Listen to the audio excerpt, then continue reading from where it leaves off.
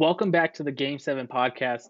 It is Isaac Bugarin back with you guys again after a very, very long hiatus. Um, Gosh, it's so good to be back to talk about sports for once. You know, today we have a very interesting podcast today, and I'm sure you read the title by now, so you already know what it's about. Um, I am reacting to the night one of The Last Dance. The Last Dance, which is the ESPN document about basically the third championship of um, Michael, or the third championship of the second three-peat that Michael Jordan and the Bulls had. And so, really, it's documenting everything with from absolutely unprecedented access that the team gave them, and interviews and quotes and just everything about it. I'm reacting to that today, and I'm going to start off by saying this was the best 2 hours of quarantine that I think I've had. 100%, like without a doubt. This was the best 2 hours that I think I've had. Before I get too much into it, this is the Game 7 podcast. I'm Isaac Bugarin. Will hasn't watched it yet, so that's why he's not on the podcast with me, is because he hasn't watched it yet. But I imagine eventually he'll get into it, and he'll be able to watch episode 1, 2, and then 3 and 4 next week, and we should be able to record a podcast about it then. But as of right now, it's just me talking about The Last Dance. You can follow us on Twitter at underscore Game 7, Facebook Game 7 Show, YouTube Game 7 Show, all of our social media. If you don't like my takes, or if you don't like what it is that I'm saying, then I guess you could shoot us an email, game7show@gmail.com. I check that pretty regularly. So go ahead, shoot us an email whenever you feel like I made a bad take. If you think I suck at my job, then by all means, go ahead, let me know. Um, but yeah, follow us at underscore Game 7, Game 7 Show. Pretty much all of our social media handles. If you have my personal number, you can reach out to me that way too. Um, but gosh, yeah, this is the best 2 hours of quarantine. Um, the Last Dance talks about Jerry Krause, Phil Jackson, Scottie Pippen, and of course Michael Jordan. That's pretty much what we've gotten into so far in these two episodes tonight. Um, first, before I get in, I guess I'm going to tell you about what I'm going to talk about today. I'm going to talk about some of the quotes that I heard that I had to write down that I was like, huh, interesting, and then a couple questions that I kind of had of myself, and I saw it on Twitter as I was scrolling through and watching. Just a couple talking points, to say the least. Number one is that I got my list here. I'm just gonna go right down the list, not in chronological order or anything. So if you haven't watched it yet, then I don't want to ruin it for you. But the first thing I wrote down was that Michael Jordan said that he earned his stripes in Game 3 at Milwaukee. I believe they were down like, what, 9 points entering the fourth quarter or something, and it was just a Chicago Bulls team that just um, essentially just did not want to win. Like, they were afraid of winning. They didn't know how to win. And so Michael Jordan just comes back and says, here's my fourth quarter. I'm going to drop what he dropped. I don't even remember how many he dropped, but it was his third game in the league. And he says, that's when I earned my stripes. That is crazy to say. Is like, this kid's a rookie. He's 190 pounds dripping wet. And he says, you know what? I'm a rookie, but I earned my stripes in Game 3. Like, well, nobody else has the balls to say that, you know? To say, I knew I earned my stripes in Game 3. That's like me saying, I earned my stripes on this podcast all the way back in month number 1. Like, that's when I knew this podcast was going to be great. That's the kind of confidence that Michael Jordan had. Um, the second thing I wrote down was that Dean Smith, head coach at UNC, University of North Carolina, he tells Michael Jordan to go pro because it's the best thing for him. Dean Smith knew that without Michael Jordan, obviously his college program is not necessarily rebuilding, but you're losing the best player on the team. You're losing a one of the most noble players in university history at that time. You're losing him. And for the head coach to come to Michael Jordan and say, listen, I know that you don't know what you're about to tell the press if you're committing to another year at UNC or if you're committing to the draft. But what I want you to know is that I want you to go pro because it's the best thing for you. He knew. I think Dean Smith knew obviously that Michael Jordan and any college player for the matter of fact is just one injury away from potentially ruining everything that they have going for them. Like he's just one injury away. Um, and so for Dean Smith, and I think Michael Jordan realized it too, was that um, you have to go while you're young. You have to go while your stock is high. Otherwise, again, one injury is going to derail everything. It's going to take away pretty much everything that you you have done essentially, right? And so for Dean Smith to say that Michael Jordan, he puts Jordan's life, Jordan's livelihood, Jordan's family, um, everything about Jordan's career, he puts that ahead of the program. And I think that just speaks volumes to Dean Smith, um, head coach at UNC, because I think any player would want to play in that program now. Even well, obviously now anybody wants to play there now, but then um, you have a head coach of a nationally awarded program that is telling players like, hey, listen, I'm gonna be okay. This program will be okay. We'll figure out a way to get by. But what I care about is you. I care about what you are doing with your future and you getting to the NBA. That is his goal, is to develop players, not necessarily just care about his program and his championships and his bonuses. You know. So that was another thing I wrote down was Dean Smith at UNC. Great, great, great quote. Great, great, great soundbite from there. Another one that I wrote down was Larry Bird, following the 1986 playoff performance of Michael Jordan. So if you remember, Michael Jordan absolutely goes off in Game 1 for 49 points, and absolutely goes off against the Celtics. I believe the Celtics team has 4 Hall of Famers on it, including Larry Bird, if I remember correctly. Um, and then so he goes off. Michael Jordan goes off for 49 points in Game 1. Game 2, he comes around and drops 60 plus points. Unprecedented. Absolutely unprecedented. And it didn't matter who was guarding Michael Jordan. They said everybody tried to guard him. From Larry Bird to Bill Walton. You were getting everybody to guard this dude. And nobody could guard him. And I believe they said Bill Walton even fouled out pretty early on too. He had 4 fouls. And was it the second or third quarter? He had 4 fouls and was just getting stuck in trying to guard Michael Jordan. So eventually fouls out. And so after the game, or after the series, whatever, Larry Bird gives this great quote that says, basically that he didn't believe that was Michael Jordan. He said that was God disguised as Michael Jordan. And I to say that about a sophomore player coming off an injury, just insane. For him to say yeah, this dude averaged, or he just dropped 112 points on us in 2 games, and yeah, he's God. That wasn't Michael Jordan out there. That was God. Just absolutely insane. And that was Michael Jordan coming off an injury. Another injury that I wrote down was Scottie Pippen. Scottie Pippen had surgery before the season, or right when the season started. Somebody could correct me if I was wrong on that. If it's right before the season started or right at the end of summer, because this quote that he says, quote, excuse my language right here, I'm not gonna fuck my summer up, end quote. All right. That I thought that was really funny because Scottie Pippen, he just won 5 titles, right? Or he's coming off his 5th title, right? He's the most underpaid player in all of basketball. You guys saw exactly, or I assume you watch the show, and that's why you listen to this podcast. You guys saw the numbers. You guys saw. It said Scottie Pippen was 122nd in salary, even though he was probably the second best player in the NBA behind Michael Jordan at that time. All right. And it's all because he signed this contract years before that. He's going to play for 7 years and 18 million. 7 years and 18 million.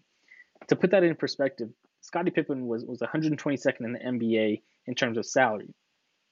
In today's NBA, 122nd person, or the 122nd person paid in the NBA is Andre Roberson, which is like Scottie Pippen and Andre Roberson. No offense to him, he's a great NBA player, but Scottie Pippen is 6-time champion. I mean, looking back, So for him, for Scottie to recognize that and say, you know what, I'm not even getting paid that much. Why am I going to play? Why can't I just have surgery at the beginning of the season? I'm going to enjoy my summer. I just won a 5th championship. You know, I'm not doing anything too bad, right? So I thought that was pretty interesting. Scottie Pippen, super underrated though, just really, really, really underrated. 20 points during this 6-year stretch of when he won championships. He put all those seasons together. He averages 20.7 rebounds, 6 assists, 2 steals, and a block per game, all while getting paid what, just over $2 million a year. Again, put it in perspective. Andre Roberson. All right. Another thing I wrote down, another really interesting quote, was when Jerry Krause said,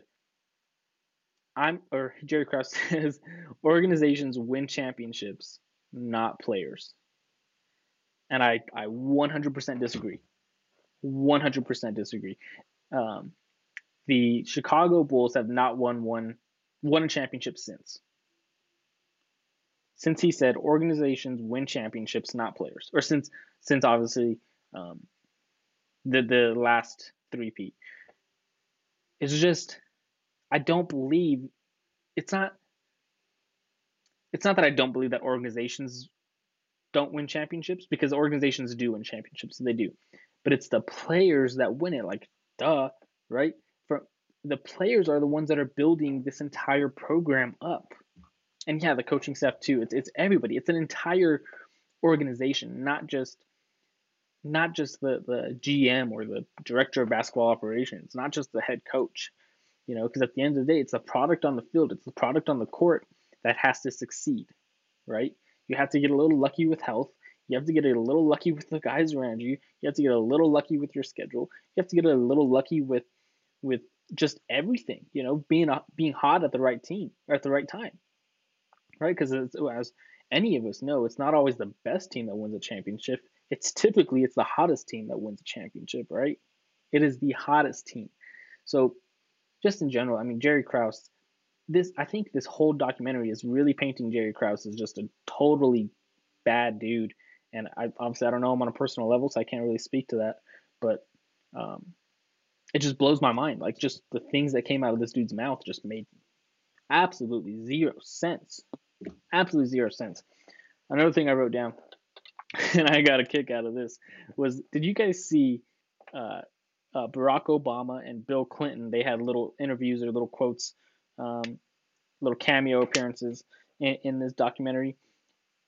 Under Barack Obama's name, it was referred to as former Chicago resident, and under Bill Clinton, it was referred to as former Arkansas governor. I just thought it was super funny, because I mean, they're not wrong. Don't get me wrong. And then they're both, like, at the time, Obama was a Chicago resident, and at the time, Bill Clinton was the Arkansas governor. So they were fitting for the time period for when they were talking about. I mean, obviously they were talking about Michael Jordan and the Bulls' direct feel on the city of Chicago and the state of Illinois. And obviously Bill Clinton was the Arkansas governor, where Scottie Pippen, or when Scottie Pippen was a player at Arkansas. Was it Central Arkansas, something like that, some small school, something like that. And what blew my mind about that, when they talked about Scottie Pippen, was that they said he was like, what, 6'1" when he started college, right? He was a 6'1" guard, and then after his freshman year of college, between freshman and sophomore year that summer, they said he grew like 5 inches. Absolutely insane. That's literally like me growing 6 inches this summer, 7 inches this summer in college. Like, no way I'd grow 6 or 7 inches in college, right? Like, don't they say dudes stop growing by the age of 18, something like that, right? We hit a huge growth spurt and then we just stop, or I don't know. I guess that's why I'm not in biology. why I study sports. I don't study the human body, but still, it blows my mind. Absolutely blows my mind. He enters college as a 6'1" freshman guard, leaves college as a 6'7" absolute beast of a forward. Right. Um, Question here: did Jerry Krause curse the Bulls franchise? I think he did. I'm not gonna lie. I think he did.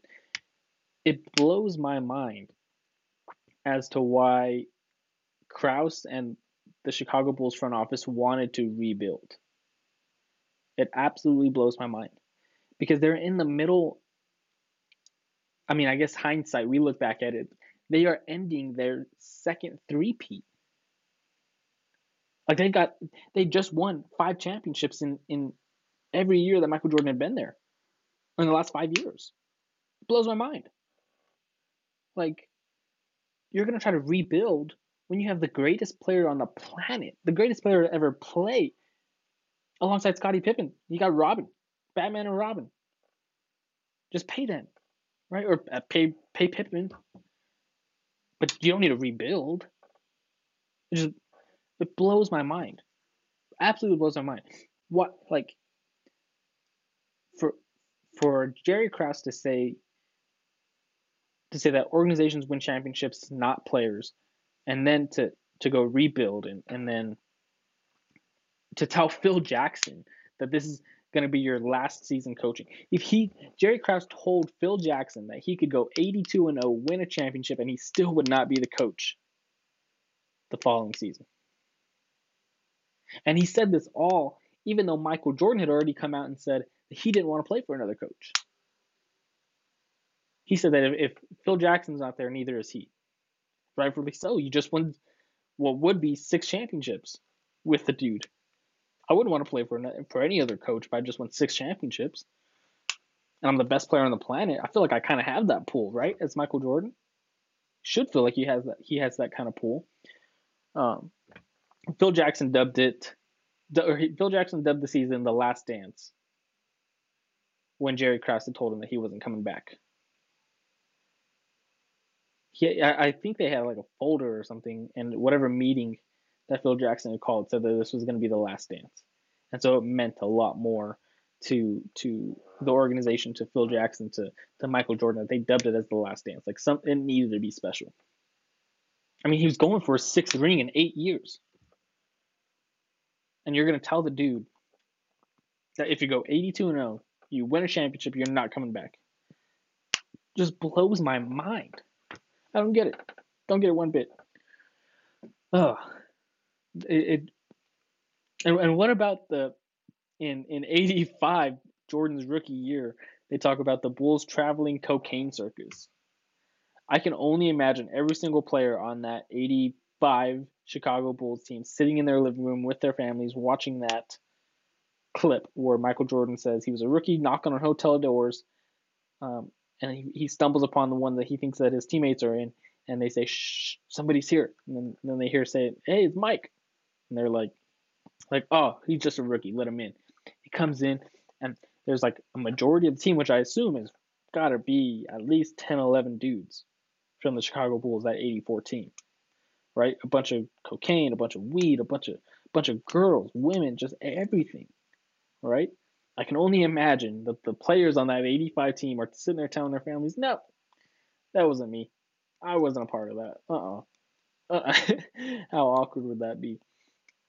Um, but then like the wherewithal for Michael Jordan to realize like, hey, I'm just a rookie, but I cannot get caught up in this. Like, one, if there was a raid, obviously we're all going down. He's just as guilty as everybody else, like he said.